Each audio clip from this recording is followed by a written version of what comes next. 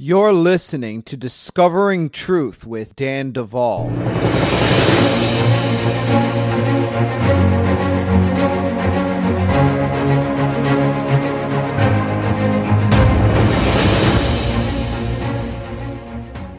Well, folks, you're listening to Discovering Truth with Dan Duvall, and I am looking forward to meeting a whole bunch of you next week. Some of you I know very well, and others of you I am going to be shaking hands with for the first time, and I am very, very excited about that, as is my wife. We are so happy to finally be arriving at the semi-annual Bride Tribe Advance, and just remember, with a week before the conference, many of you that are planning to come, you know, the devil's going to try to stop you. I mean, he's going to throw a wrench. I mean, whether it hits you or not, you know, I don't know. But he's going to try. So just keep that in mind, right? If something happens between now and next week, you're like, oh man, got hit by a wrench. Maybe I shouldn't go. Just think. That wrench was probably thrown by the devil to stop me, and then smite the devil and come anyway. Okay, I have really good news. Those of you that have been waiting for Advanced Prayers That Shake Heaven and Earth, one, it's available. It's on Kindle. You can get it at Amazon as an ebook. You can also get it on our website as an ebook for immediate download. But many of you have pre-ordered the physical copy from us. And I am here to tell you that the day has finally arrived. Tomorrow, our books will be arriving at our office, and we are going to be doing everything in our power to get them shipped off by Saturday. And so that's the next 2 days. And so we're very, very excited to be able to put those books in your hands. For those of you that ordered several products along with a copy of Advanced Prayers That Shake Heaven and Earth, you'll be getting your whole package at one time. And so thank you for all of you that supported us with the pre-sale. As for the pre-sale deals, those are going to end today. And so if you wanted to get that pre-sale bargain, go to bridemovement.com and pick up a copy, because it will be shipping real soon. Now, with that said, we're going to have an extraordinary program today. I will say now, and I'll say it again after the brief break. It's going to be deep and graphic. This is a graphic program because of the nature of what's going to be being described. Some of you that have more sensitive ears and maybe are in a more sensitive place in your journey, or maybe you're trying to listen to this podcast with very young children. Well, exercise discretion. Now, with that said, I want to thank all of you that continue to support us financially. Bride Ministries International is a 508c1a church. We no longer use a 501c3 because we don't need it. And so all donations to us are tax deductible. But, you know, we are very, very proud to be a free church. And with that said, if you would like to give to what we are building here, which includes this podcast, the e-church, the small groups, the survivor support groups, the survivor support in general, the scholarships that we give out, the prayer resources that we make available, and the expanding platform. It's so into us. And you know, by the way, for those of you that have enjoyed the expansion of our platform, another phase of that expansion is coming with the rollout of a brand new website, and that's going to be launched in just a few weeks. And man, oh man, are you going to see something special. So with that said, I'm done yapping. We're going to get right to the program. Don't go anywhere. You're listening to Discovering Truth with Dan Duvall.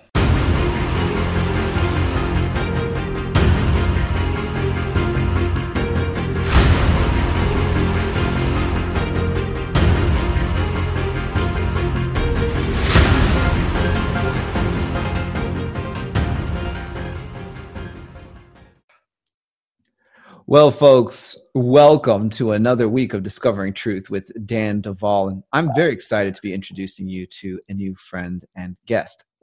And her name is Charisse. She is a survivor of satanic ritual abuse and other types of crimes that she has prevailed over to be talking to you today. And I'm telling you guys, I have not known Charisse for very long, but in the time that I have known her, her story has blown me away. She has such clear recollection of so many aspects of what she survived. And my goodness, do they, well, require us to stretch our minds as to what is really going on and what is possible. But she joins the choir of voices, many of which that have been on this podcast, all saying the same thing. The world that we are told that we live in is not the world that we occupy. And there are forces of darkness at work that are doing and have continued to do for hundreds of years things that we have been taught are fantasy, not real, fake. Many people have been called crazy because they have dared to testify to the things which they have survived. And, well, we're learning we're not crazy. Charisse, I am so grateful to have you here to talk with us today. Welcome to Discovering Truth with Dan Duvall. Thank you, Dan. I'm happy to be here. Charisse, your story is incredible. I have been blown away by even the little bit that I've been able to get familiar with as we've gotten to know each other over, really the past couple months.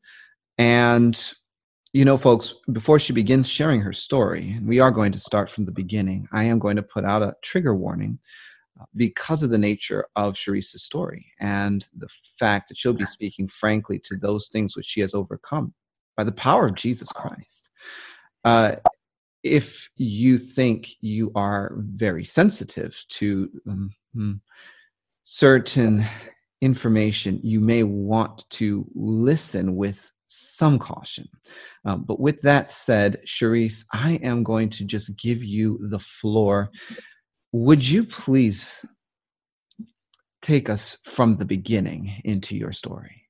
Yes, Dan, thank you. I first of all want to say that I give honor to my earthly parents. I do not know everything my parents went through in their lives to bring them to the places that they were. And so I don't ever want to do anything that is dishonoring. And above all, I give all the glory to my Lord and Savior, Jesus Christ of Nazareth, because he is the one who has brought me through. But I do want to say from the start that Freemasonry is a cult, and it damages everyone that is in it and every family member associated with it. In the very first degree of Freemasonry, they place a hoodwink over the initiates' heads, and thus they become hoodwinked and they become deceived. And there is a veil of deception that descends on them because of Freemasonry. And there are many things that go on in the spiritual realm when there is a family involved in Freemasonry, and my family was. My father, my grandfather, my uncle. It does something to the person's mind. It twists their mind so that what is wrong suddenly becomes right. And men can start doing things that would have been contrary to their nature had they not have been in Freemasonry. With that being said, my actual earliest memories are when I was in the womb. I know many people don't believe that that's possible, but our spirits are fully formed at the time of conception, and they remember all things. And the Lord has gifted me with being a seer and with having the ability to remember much of these things. And so my earliest memories are are in the womb. I had an identical twin sister. We were in the same sack. And there are many strange things that can go on in the womb that people are not aware of. My twin and I each chose our own names. We had different names. And I am assuming our spirit to spirit connection, we were able to somehow convey that. In the womb, we had dreams. I remember nightmares I had in the womb. So these children in the womb are very aware of what is going on, and they have emotions. And I know many times there is an actual battle that rages in the womb. And if parents would start to get in the habit of teaching their unborn children how to seek God, that would be a great thing. Because I did not have those tools in the womb. But my twin sister and I, we were very, very connected. She was my light and my life. We would often face each other with our palms out like this, and we would grasp each other's palms. Well, because my family was a cult family, I believe that my mother was subject to mind control programming, to hypnosis, and to drugging, because I remember several times in the womb where there would be very loud noises that would be directed at the womb. There would be flashes of light, and there would be much trauma to my mother, and my twin and I were very, very terrified. After some time, they started injecting me. I don't recall if they injected my twin or not, but there were large needles that had come through the womb, and they were injecting it into us. I believe that they were trying to somehow manipulate my bloodline. It was always about my bloodline, and they were manipulating it. I believe some of the injections that they were giving me was actually someone else's DNA, that they were trying to change and alter that. Well, after a while, when I was about 4.5 months in the womb, my twin died. And I kept reaching for her, and I kept putting my hands out for her, and I knew her spirit was gone because her light was gone. And I was completely overwhelmed at that point, still within the womb. I was in unbearable sorrow, and the enemy took advantage of that. And evil spirits came in to torment me in the womb, the spirit of death and an evil spirit called Pan. He was black with black horns. And I had turned away from my twin, and I was facing away from her. And occasionally she would kind of float over and bump into me. And that upset me so much. Well, this evil spirit, Pan, would come and lay next to me, and he would run his finger up and down my spine. And he would tell me that I'm going to die, that they're coming after me, and as soon as I fall asleep, I'm going to die. And he was tormenting me. And I remember at one time, Jesus actually came into the womb after my twin died. And he turned to me. I saw the light. I turned and I looked at the light. He knew even in the womb, I didn't like to be touched. I didn't feel safe being touched.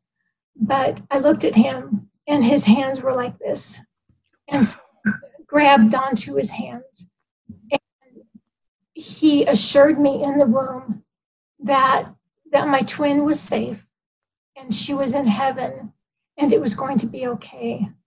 Now, I had a choice in the womb whether or not I could just completely trust my Lord and Savior and believe everything he said, or I could believe the lies that the spirit of death and the spirit of Pan were telling me, and I chose to believe the lies. And so I was completely overwhelmed. It was like being in a tomb, because as I grew, I couldn't get away from the body of my sister. She was always there, and it was very, very traumatic. And I was born 6 weeks early. Me and all of my sisters were born 1 to 2 months early. But after I was born, my parents were told that there was something wrong with me.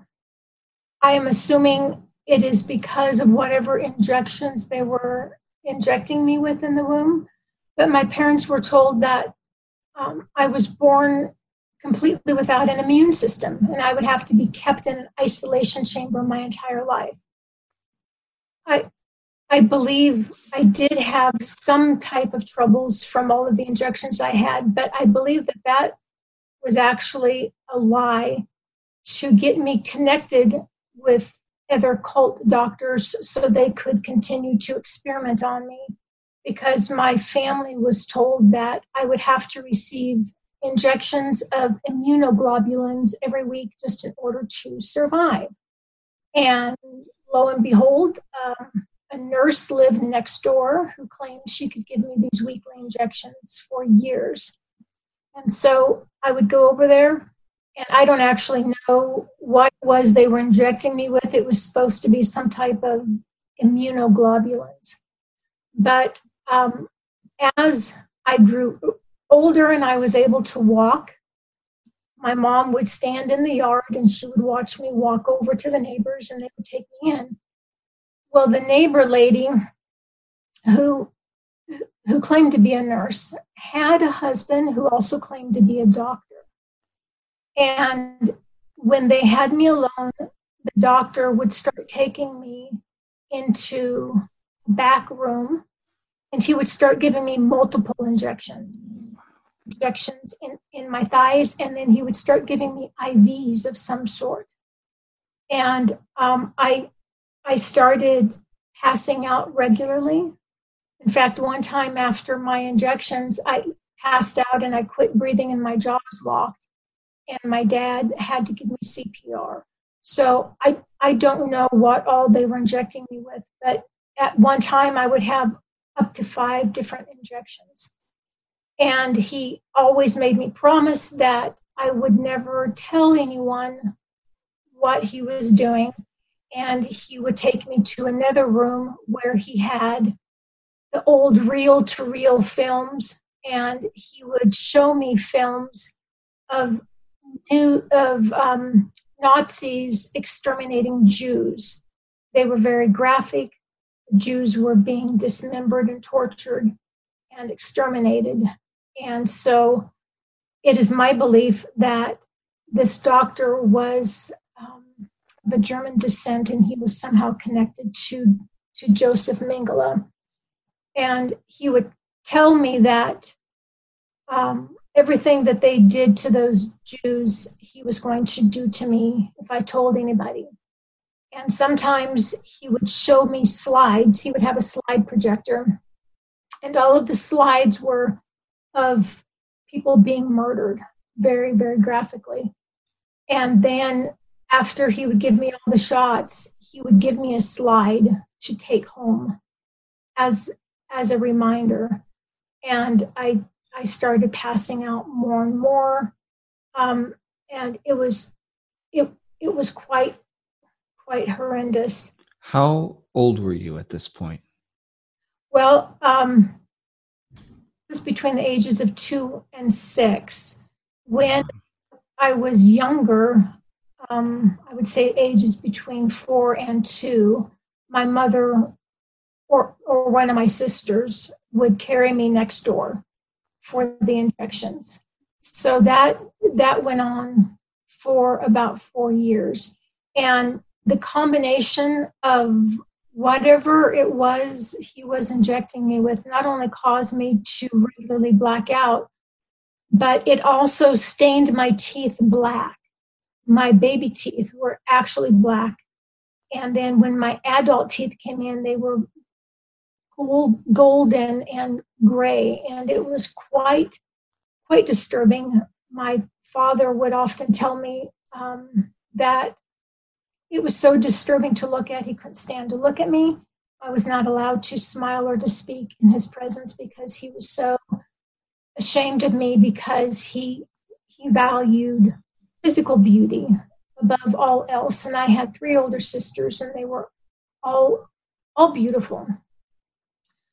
My father also used to tell me that he knew I wasn't his child, and that he should have killed me when he had the chance. I was the youngest of 4 girls, and when my sisters would go off to school, my father would turn on me, and he would completely change and tell me that he was going to kill me. He would put my fingers in hedge clippers multiple times, telling me he was going to cut off all my fingers. He wanted strict obedience. We had to obey everything he said without questioning it. We couldn't get in trouble if anything didn't go right. We were severely punished. He would take me and all my sisters to his closet, where he held all of his belts in there, and he would make us choose which belt we wanted beat with that day. So by us choosing, it was as though we were giving our consent. And he would often beat us until we were blistered and bruised. We never knew why we were being hurt by him. I know when I was about 2, and I was still wearing a diaper at night, and I was threatened never to ever soil my diaper at night. Well, one day I was sick in the night, and I had soiled my diaper. And the absolute fear and terror, I ran to my parents' bathroom. They weren't in there, and I tried flushing it down the toilet. And of course, the toilet overflowed, and there was water all over the floor. And I was stripped naked and forced to stay in the bathtub naked until my father got home. And he saw the water on the bathroom floor, and he held my face in the water until I passed out. And so these kind of things were not uncommon. And then when I was 2, I remember very clearly the first time that my father sold me. He came in and he got me out of my bed at the age of 2. I strongly believe that at that point he would drug my mother and perhaps even my older sisters, because I would hear him tell my mother, "Don't worry about taking care of the children this night. You've been working hard enough. I'm going to stay up and take care of them." So that's always a very bad sign. And so I believe they were drugged. I know the first time I was sold, I was 2. He picked me up out of the crib, and I woke up to the cool night air as we were walking down our street. My dad was wearing his house coat. I was wearing pajamas. I couldn't understand what was going on. There was only one house within a block from us that my mother warned us never, never to go to because a very evil man lived there. And so we always avoided that house and actually walked on the other side of the street. Well, that was the house he took me to. He knocked very softly on the door. The man opened the door and tried to take me. I was holding on to my father's neck so tightly in absolute terror that my father bent my fingers back and he handed me to the man and he walked off. And the man instantly, he would take me to his bathroom, strip me naked, fill the tub with cold water, and hold my face under the water. And I would gasp and cry. He'd bring up my face, hold it under the water again. He would do that maybe 20 times. And he would say, "Are you going to obey me?" And I would shake my head, yes. "Are you going to do everything I tell you to do?" And I would shake my head, yes. He would take me to his bedroom. I remember he had old polyester bedspread that had these dark flowers on it. He had nightstands, and he would place me on the bed, and he had a tripod with an old-fashioned camera on it, and there was a wire going to it so that he could take kind of remote control pictures, I guess. And so he would torture me. He would often use pipes and other things that he would insert into me. And the more I would cry out and scream, the more it delighted him. And he actually filmed every act he did to me of rape, of molestation, of torture. And when he was finished, I would be taken back to the bathtub because I was often covered with blood. The water was always very cold, and he would repeat holding my head under until I was coming to the point of drowning. And he would pull it up, and he would say, "Are you going to tell anybody?" And I would shake my head no. So then pretty soon, after a couple of hours or so, there'd be a quiet knock at the door. My dad would be there. I would be handed back to my dad soaking wet. And the man would hand my dad an envelope of cash. And so my dad would walk me back to the house. I would be in absolute terror. And in order to get around having to explain to my mother how I went to bed dry and woke up soaking wet, my father would take me to the bathtub. He would run a couple inches of cold water in the bathtub and seal it and put me in the bathtub and tell me I had to sleep there all night. And in the morning, my father would come in and he would call my mom and he would say, "She must be walking in her sleep. Look what she did in the night." And I would have been shivering in this bathtub all night. My mother would take me out and literally beat me for doing anything like that. Well, this went on for about 4 years, and I was regularly taken over there, and each time I was brought back and placed in the bathtub.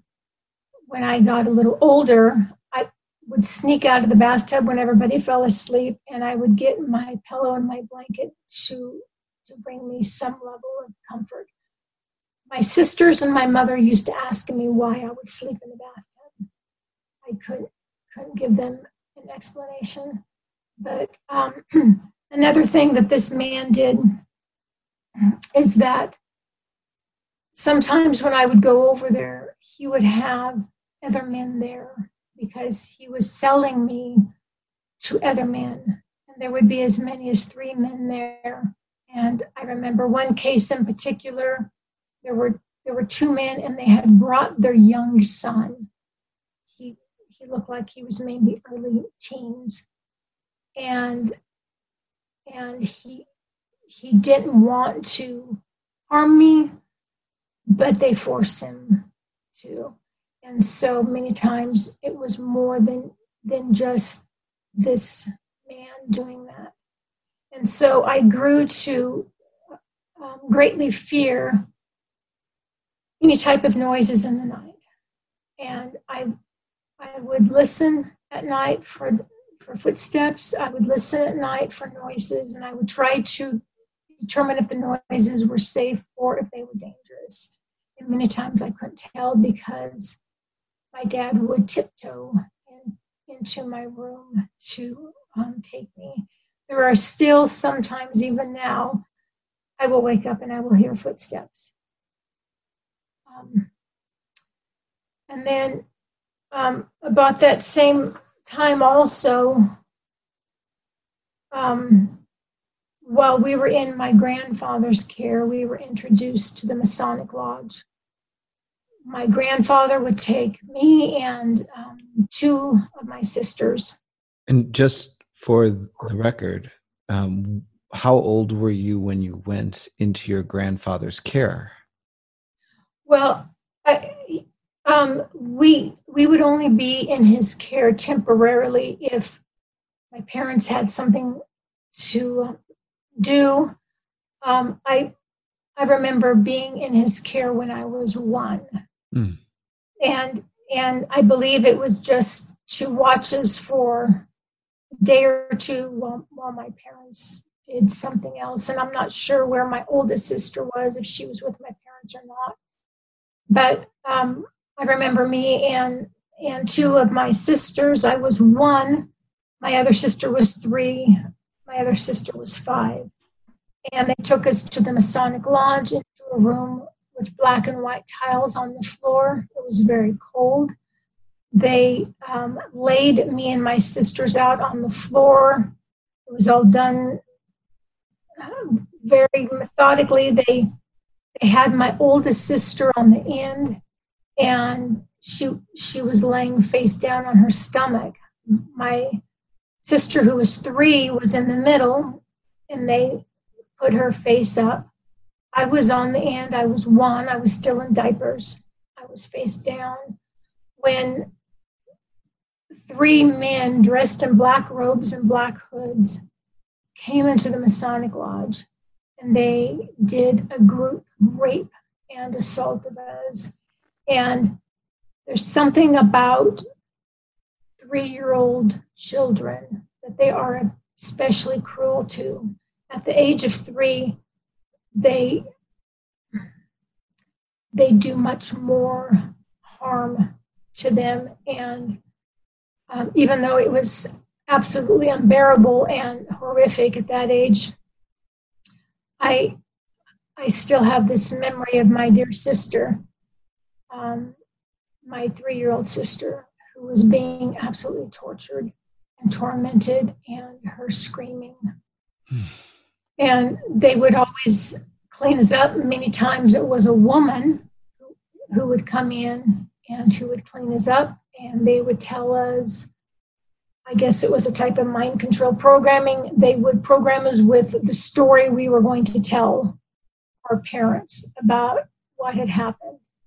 We would be cleaned up to a certain extent. We would always be given a coloring picture of Jesus or some Bible scene for us to take home. I also remember at the age of 2, 2 of my sisters and I were taken back to the Masonic Lodge, and this is the first actual real mind control programming I can recall. So I remember I was 2, so my other sisters, they're each 2 years older. And they had taken us to the lodge because we were going to hear Bible stories. Well, who wouldn't want their children to hear Bible stories? So they took us, and there were about 6 other children, big room, and they locked the door. And they grabbed me around the waist. They stripped off all my clothes. They took me to a small room that had no windows, but it had a large fish tank on the counter that was full of live mice. They took me at the age of 2 and they shoved me down in the live mice. Instantly, they were clawing me, scratching me. I was crying. I was reaching up my hands. I was slapped, and I was forced down hard onto the mice. They would squeal. They would climb all over me and scratch me. And that's when they started doing the mind control program of Hickory Dickory Dock. And they would repeat it again and again and again. And they kept saying the words tick tock. Those were my cue words to go into a hypnotic state. But I would be in this tank, and they would come over to me, and if I would stand up, if I would cry, I would be slapped and pushed back down. And they kept asking me, what time is it? And I didn't have any comprehension of time. I was only 2, and I didn't know. I'd be slapped for not knowing what time it was. And they kept repeating the nursery rhyme. They would have me repeat it and say, what time is it? A man kept coming in, a Mason. He would grab a hold of my face and squeeze it, and he was looking at my eyes. And if he said I wasn't ready, I was put back in. Something happens to a child when the trauma causes them to dissociate and break apart. You can see it in their eyes.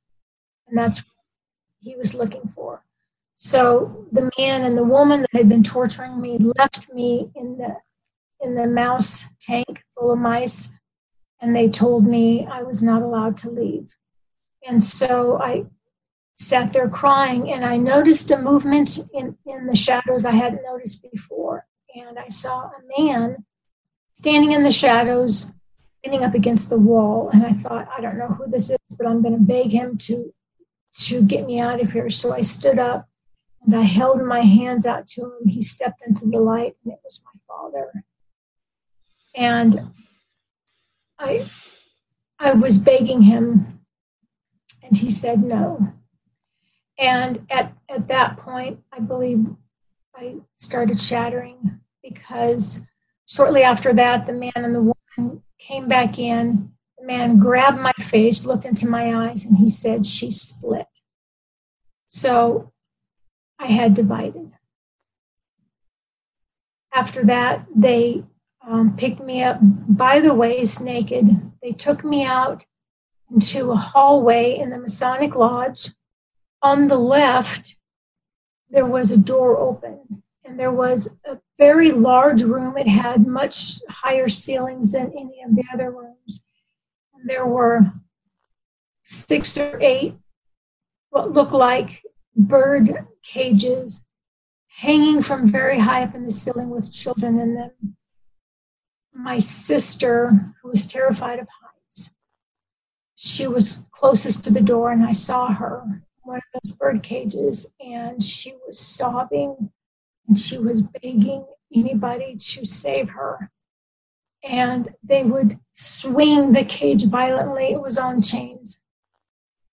My sister would hang on to the bottom of the cage and cry.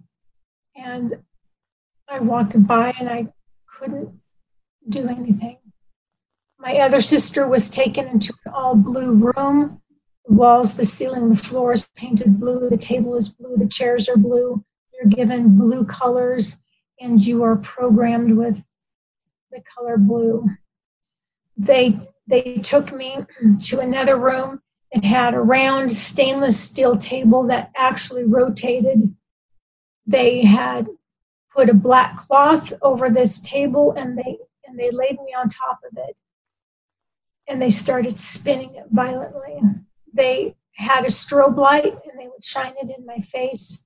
And then they had another light above me that was a spiral, and the spiral actually moved. I've never seen another light like it before. And they would move it one direction, and it was mostly in a counterclockwise direction. And then they would bring in a beautiful white rabbit, and they would hold it over me and slit its throat over me so that the blood went over me, and then they would immediately lay it next to my body so I could feel it kicking into my leg. And then they would spin me and spin me and spin me. And I started vomiting and passing out. They put pills under my tongue. I believe it was LSD, because I started seeing colors and really strange things I'd never seen before. At home, my dad started reinforcing some of my mind control programming. And whenever he wanted to discipline me or to cause me terror, he would take me over to the grandfather clock, and he would point to it and he would say tick tock. And I would split and I would be in absolute terror, and I would do whatever he said.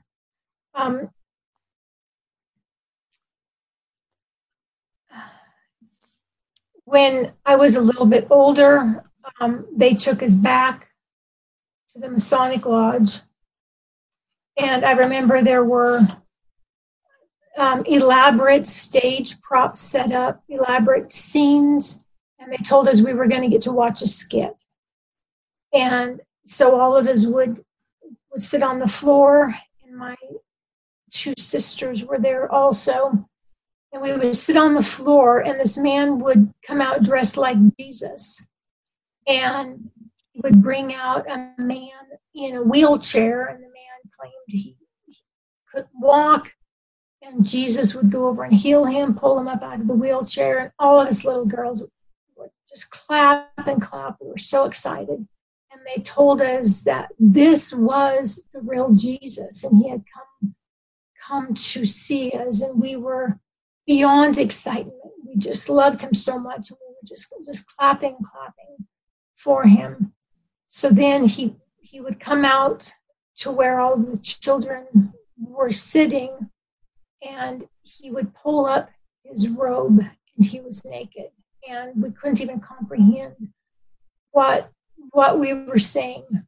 He started raping each and every one of us, forcing us to do sex acts upon him. And he said, this is what the real Jesus does. If you ever come to the real Jesus, this is what he's like.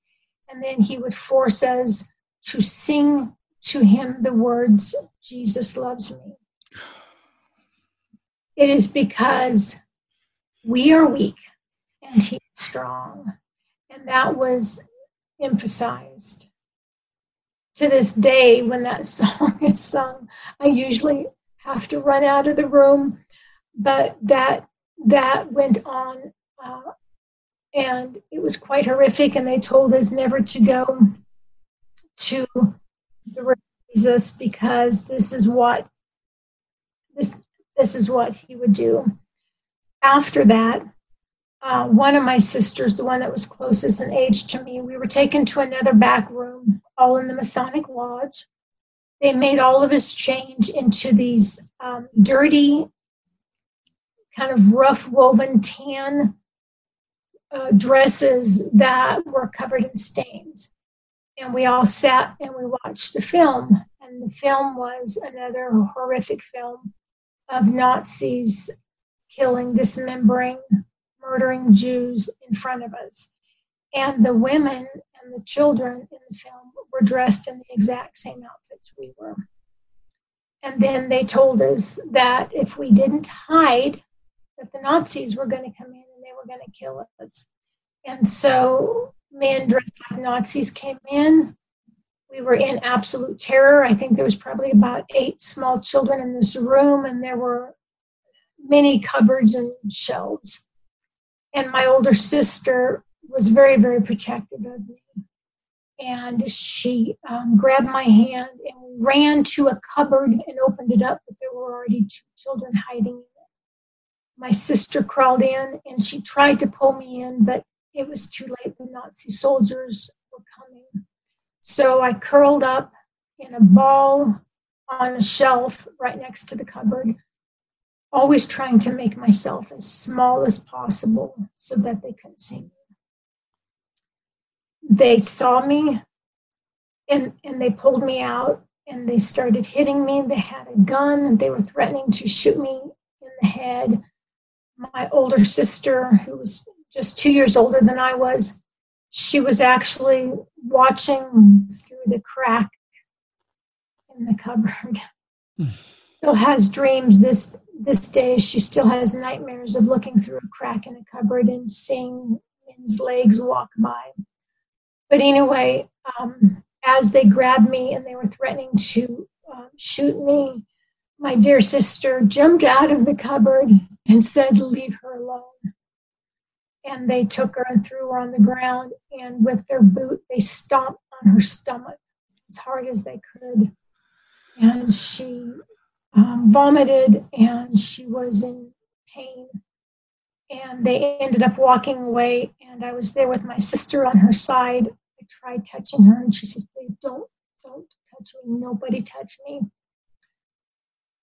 So those were some of our earliest memories at the Masonic Lodge, going from one station to the next, to the next, to the next. All of my future trauma for many, many years had its roots in Freemasonry. It was people connected to Freemasonry in some way or form.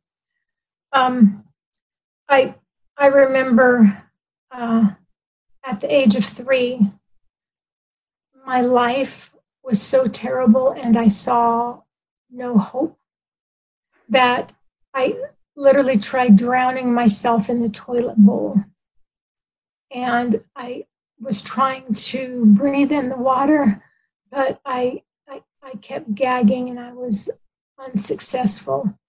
I remember 2 years later, we had a pool outside. I remember 2 years later, trying so hard to end my life in the pool, because at that point my life was such terror.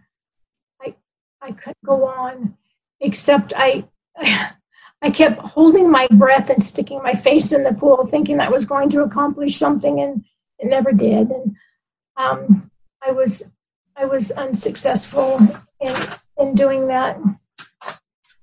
But after all of those things happened,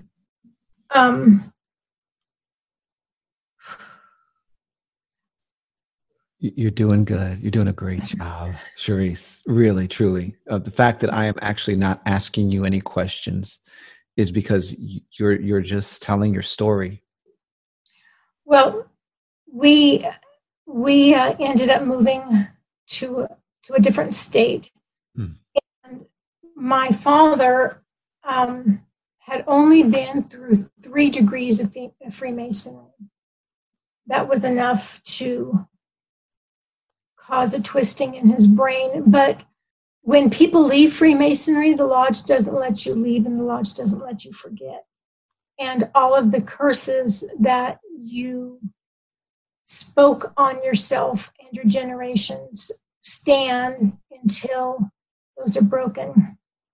And so after we had moved to a different state, the Masons in that state contacted my father, and I believe it was retribution for him leaving the lodge so early, because his father had actually gone quite high within the Masonic Lodge, and they had wanted control of me.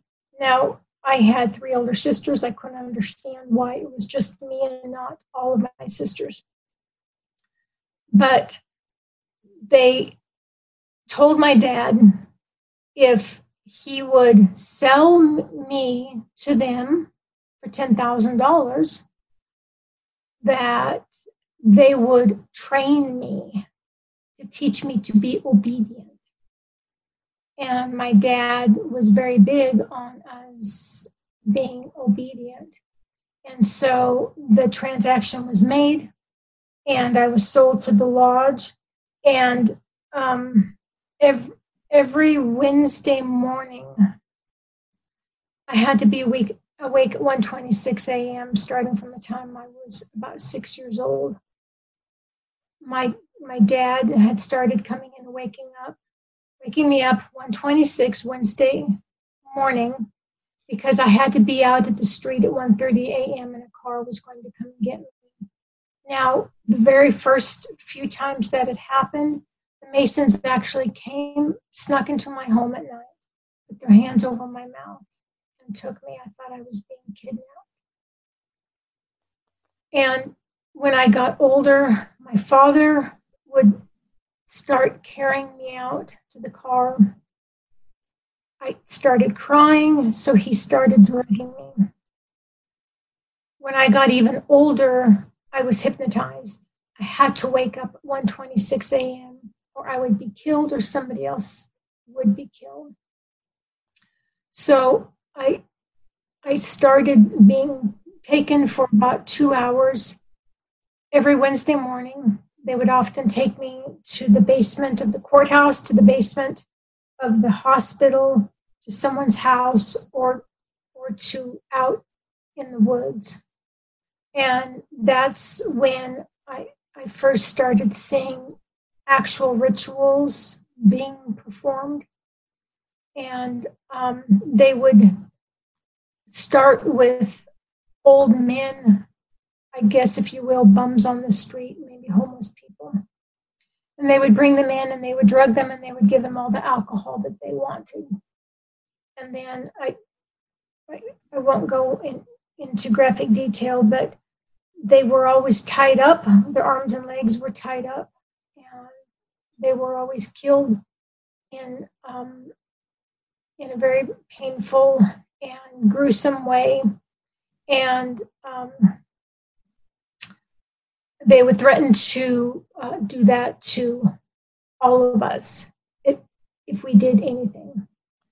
I would see where they would even bury the bodies under fire pits in the woods. The fire pits are small and round, and they would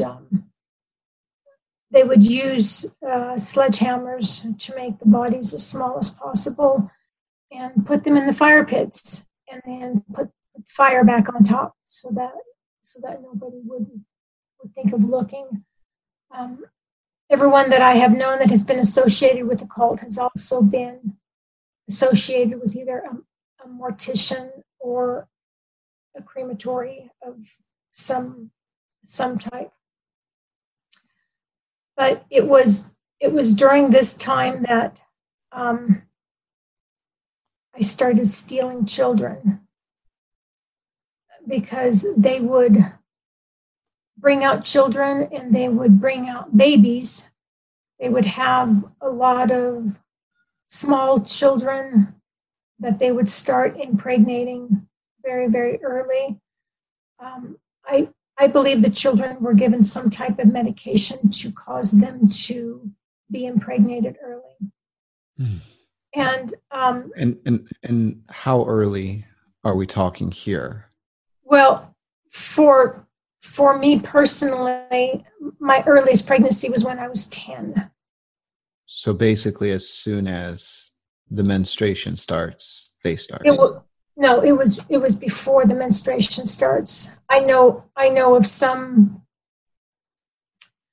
ladies that had actually started giving birth at the age of 8 because they were given not only medication to cause them to conceive early, but medication to cause them to conceive multiples.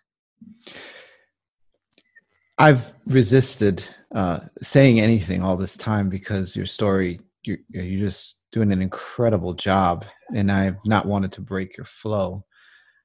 But, on saying that, I will say that some things that have been reported to me by others that will go, unnamed at this point, would include impregnation at ages that seem, from a traditional standpoint to be impossible.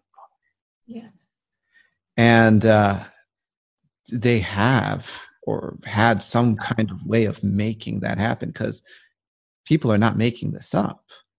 No. But you have eyewitness, and memories to back this up. And you saw it with your own eyes, them making these girls pregnant before they even got their periods. Yes. Yes. My gosh. Please continue. Okay. They have technology, they have laboratories, they have medications that the average doctors do not possess. I imagine that they are receiving information and wisdom on how to build these things and how to do these things through demonic channels. But it's quite sad that they are so much far advanced than what the average doctor is here. But I would they would take babies and small children, and these were all people that were connected with the Masonic Lodge in some way. A lot of them were close family friends that we trusted. I know there was a policeman in this group because some of the bodies were placed in automobile accidents to make it look like they died in automobile accidents. I know my own elementary school principal was in this cult. There were teachers, many doctors and nurses. So it's not like somebody can just, go out to even the police station and say, this is what's going on. And I know in one of the groups there was a wife of a judge. So there was no one safe. No one safe, you could tell. But I remember specifically, I had originally thought that there were 23 babies that I had stolen and that I had tried to save. The Lord actually recently showed me that there were actually 67 babies. I believe most of the children and babies that I actually stole were already gone at the time because they were always taken, at least from me, between 5 and 6 months. I was never allowed to ever go past 6 months. I had to hide the pregnancy. So they were always taken early. They actually had me on a July schedule to where I would have a baby in January, I would have a baby in July. It didn't always work that way, but they tried to have me on a schedule. I have remembered 13 children of my own that they had taken from me. But these other children, if they were taken early from a child that was being sex trafficked, they were often left laying in the dirt, and they would kill them and do other things with them. And so as soon as I would find these babies, I would take off running with them. Now, granted, I was in the middle of a very dense forest. I would have been hypnotized and drugged in order to get there, so I wasn't sure which way to run. I always knew if I could get to a river or water and follow it upstream or downstream, it would lead me somewhere. And all of my life, I've had nightmares of running with children, of hiding children. I could never understand that until I started having memories. And I know on one occasion there was a little boy. He was probably about 8 or 9 months old.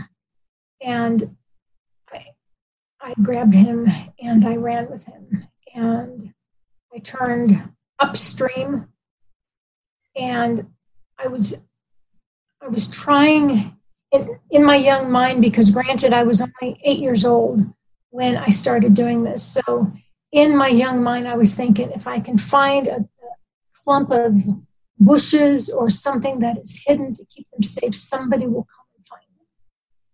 And the cult always caught us. And then for years and years, I would have nightmares. I would actually wake up screaming multiple times every night my entire life. And I would have nightmares of holding on to a child above the water. And they had hypnotized me so that I wouldn't run. And they told me that there were actually alligators and snakes in the water, and we didn't have those where I lived. But in my dreams, there were always alligators and snakes trying to get these children, and I was trying to save them, and I was completely panicked. And I know a couple years after that, I saw another baby that still had her umbilical cord attached to her. She was taken early because she was kind of sprawled out like a frog. And I saw her, and I knew I couldn't let her die. And so I looked, and I saw all of the group around the fire. They would do horrific acts around the fire with all of the children present. But I was back a little ways, and so I grabbed the child and I ran. And I was holding her close to me, trying to keep her warm. And that's when I realized that I was completely naked. And I ran as fast as I could. And every time a branch or something would reach out and grab my leg, in my mind, I imagined it was my captors who were hiding, waiting to grab me and to kill us. And so I ran with the child, and I made it to a river. And this time I determined to go the opposite direction. And so I ran into the water, and it about took my breath away because it was very cold. I was shaking with adrenaline. I was holding the baby up like this. I realized her umbilical cord was hanging in the water. And I chided myself for it, and I wrapped it around my neck. I held the baby. I would start to slip, and I would pray for God to help me so that I could keep her above the water. I don't know how long we were in the water. I was actually up to my chest at some points, and I was on the verge of fainting because of the cold and the adrenaline. I walked over to the side of the river, and there was a clump of something I sat on, and I was still in the water. And I was crying out to God, and I was holding the baby like this. She was so small. And I remember just resting my head ever so gently on the edge of her beautiful little stomach. And I was just praying, God, help me. And when I was done, I realized she had stopped breathing and she was dead. And I panicked, and I was crying, God, I don't know what to do. I don't know what to do. Help me. I started breathing into her mouth and nose. I held her close, and I was rubbing her, trying to get her warm again. And I grabbed a branch, and I pulled us up and out of the water. And there was a few trees kind of in a circle. And we went inside the trees, and I laid on the dirt once again. And I coiled her umbilical cord on her stomach, and I wrapped myself around her like a cocoon, trying to keep her safe, trying to keep her warm. I knew she was dead, but I was going to protect her body and defend it with my life if I had to. And I ended up passing out. I woke up to angry shouts, and I could see flashlights in the distance. And they found us, and they started beating me and pulling out chunks of hair and burning it. Everything was always burned. And they would beat and kick me in areas that didn't show, all along my back, on my leg, and my stomach. And they took the child from me. Eventually, I was thrown in the back of a car, and at 3:30 in the morning, they would slow down and literally push me out the door. And my dad knew I was being taken. He had threatened me over and over again. He said, if your sisters or your mother ever find you sneaking back into the house, I will kill you. And he had told my sisters and my mom that I sleepwalked, which I didn't. I believe that was just a cover to protect him.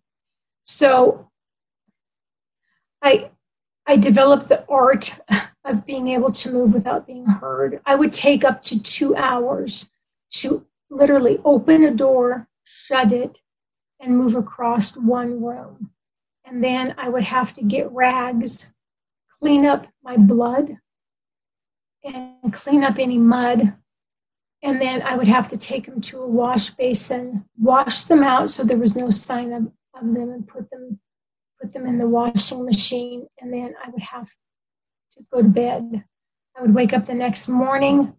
My fingernails would be broken. I'd be caked in blood, covered in blood and bruises, and I would be hurting with no idea why.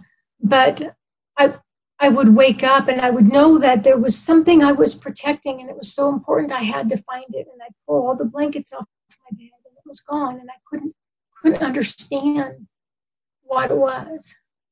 But as the as these nightly rendezvous went on, I remember taking as many as 4 children. If there was a child that they had picked to kill, they would often cut off the child's hair and kind of into a butch haircut. It would be shorn. That was a sign of humiliation and a sign of sacrifice. And so I remember grabbing as many children as I could and running, pushing them up in trees, pushing them through other areas, telling them to hide. And I had prayed for a long time that those children got away. But it was at that point that they decided to sacrifice me because I was interfering with their plans, and I was not doing what they wanted me to do. So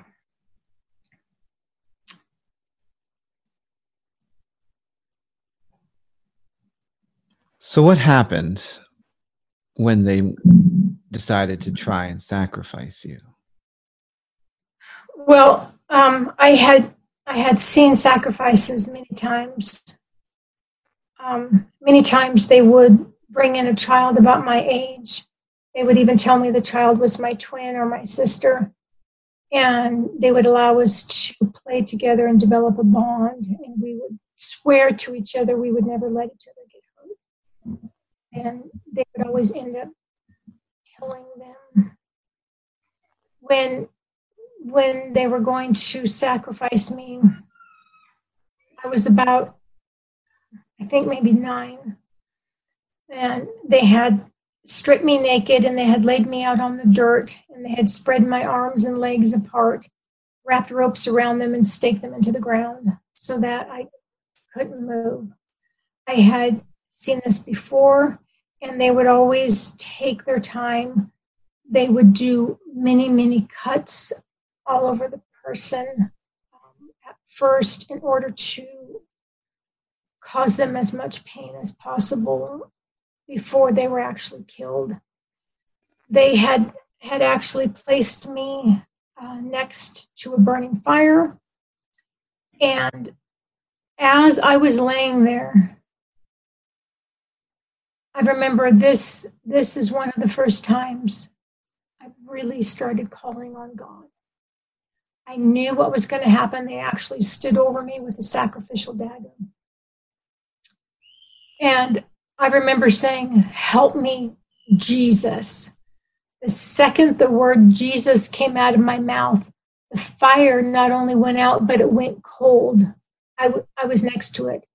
They had actually summoned Satan as a great dragon. And this huge black dragon, I saw it with my own eyes, this enormous black dragon flew out of the sky, landed on the other side of the fire. He had 3 red pupils in each eye. the people around the fire, they would have these staffs and they would start beating out a drum beat. And the drum beat would call Satan. I believe Satan was going to consume me after I was killed. When I said, "Help me, Jesus," and the fire went cold, instantly in the distance, there were headlights. Well, we were in the middle of the forest, and it's not like there were roads there. So then it was mass pandemonium. I was cut loose. Everything was grabbed. They literally picked me up and threw me on the floor in the back of the car on top of the shovel and the pick that they were going to bury my body with. I was laying naked on top of the shovel and the pick. They drove out of there as fast as they could. They drove to my parents' house. They didn't even stop the car. They slowed it down, rolled me out. I was naked in the middle of the night. I rolled over to the ditch where I passed out. I woke up at some time later, and I literally had to crawl across the gravel up the driveway to my parents' house and let myself in without being heard, cleaning up any mess as I went. Wow.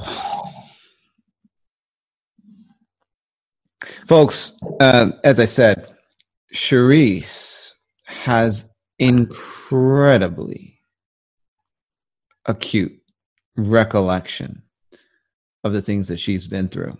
And this is what I want to pause and comment on just for a minute here. It's got to get on my soapbox.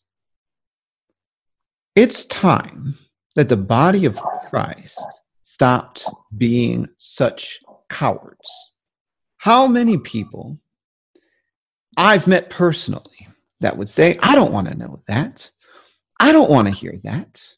I don't believe that." Cowardice.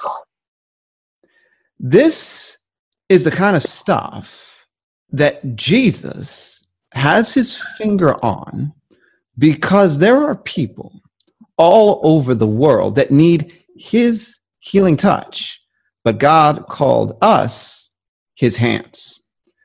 And until the body of Christ gets the fact that we are part of God's solution set and stop relegating those that are overcoming this background to the pharmaceutical and the psychiatric realm, we are not going to see the shift that God wants to bring to this world. There's a reason why I absolutely sold on ministry to survivors of every kind of abuse. It's because that's where God's heart is beating. And so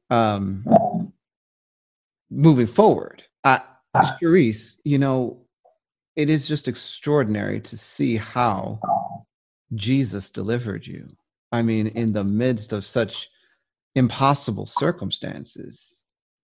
Now you're here sitting and talking to me. But before we end this, there was another incident where they were trying to put you on the altar of sacrifice, and what you just shared, I never heard you say to me before, but there was another time where they put you in a labyrinth of sorts, and God made a way of escape again. And I just want to let you talk about that circumstance as well, as it also involved you trying to save some children. Okay, which labyrinth are you specifically referring to? Where the Satanist transformed himself and chased you to a door. Oh, yes. Okay, thank you. Yes. They would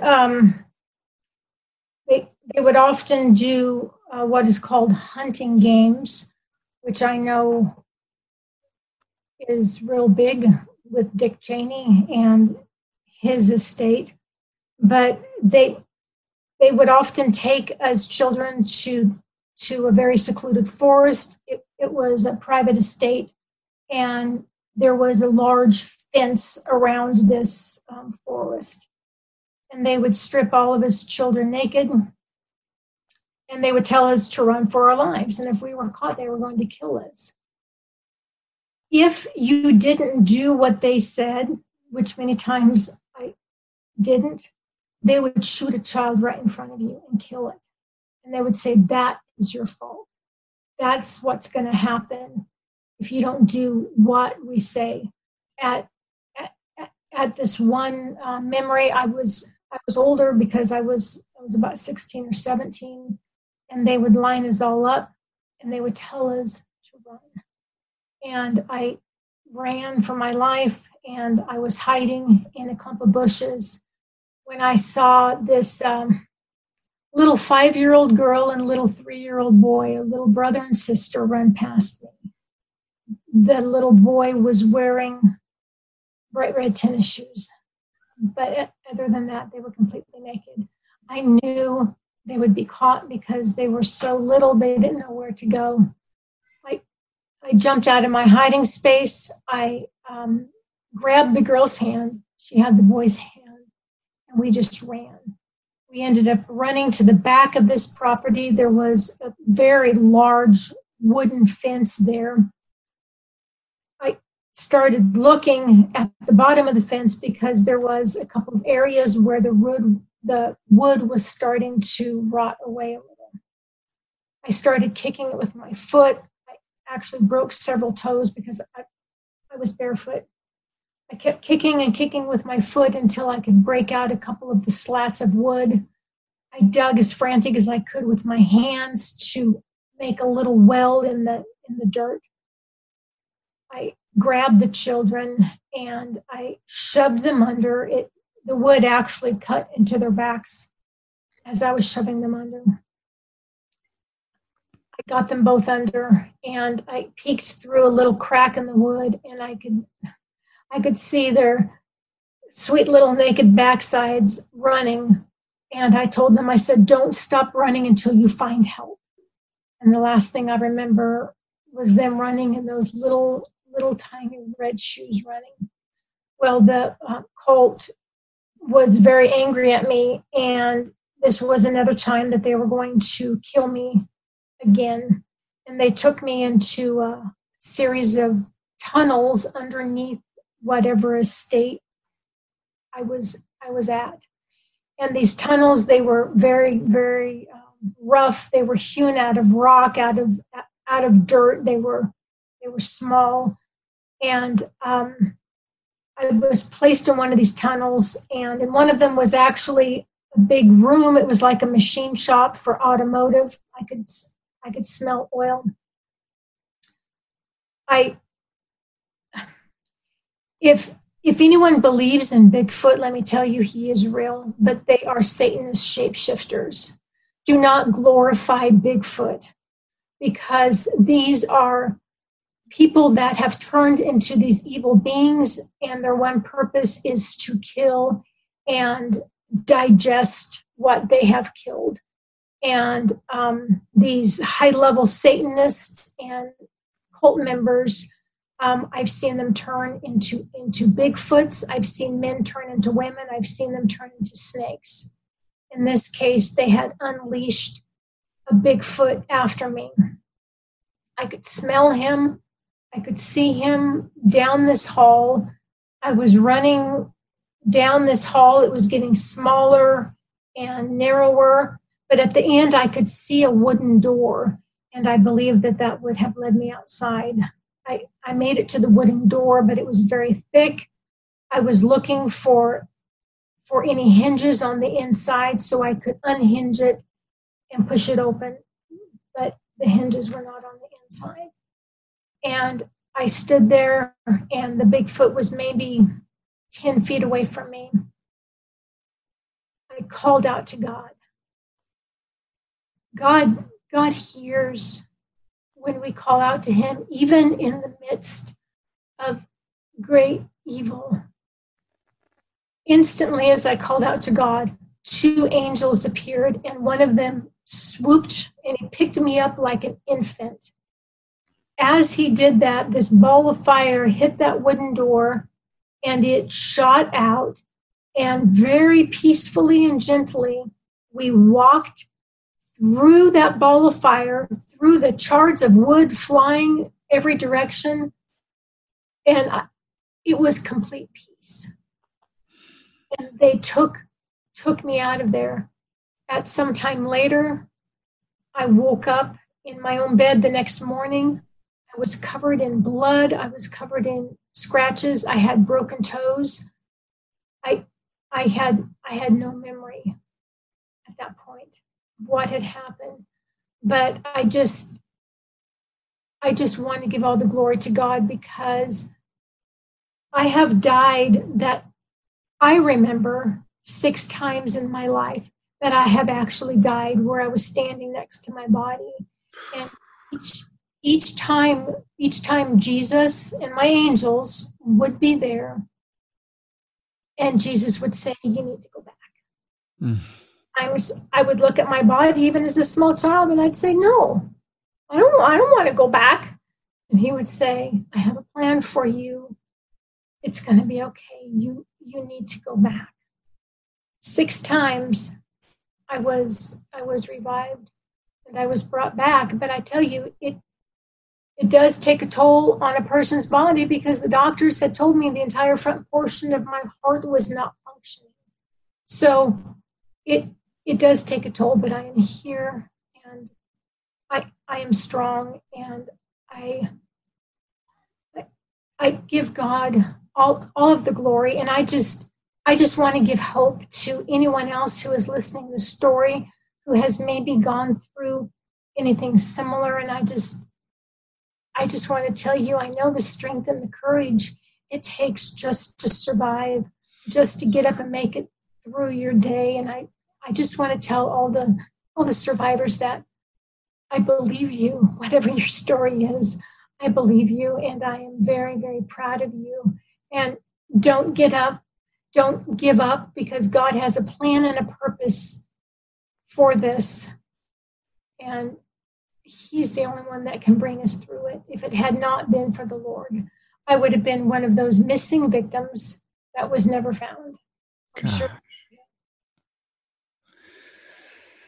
Well, Charisse, I believe you. And I am very proud of you for having the guts to come on this podcast, to open up the vault and to share so candidly, because this is not easy.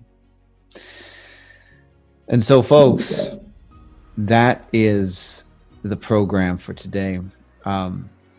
Of course, there is more to Charisse's story, and you can look forward to hearing some more from her in the future. But until next time, God bless and Godspeed.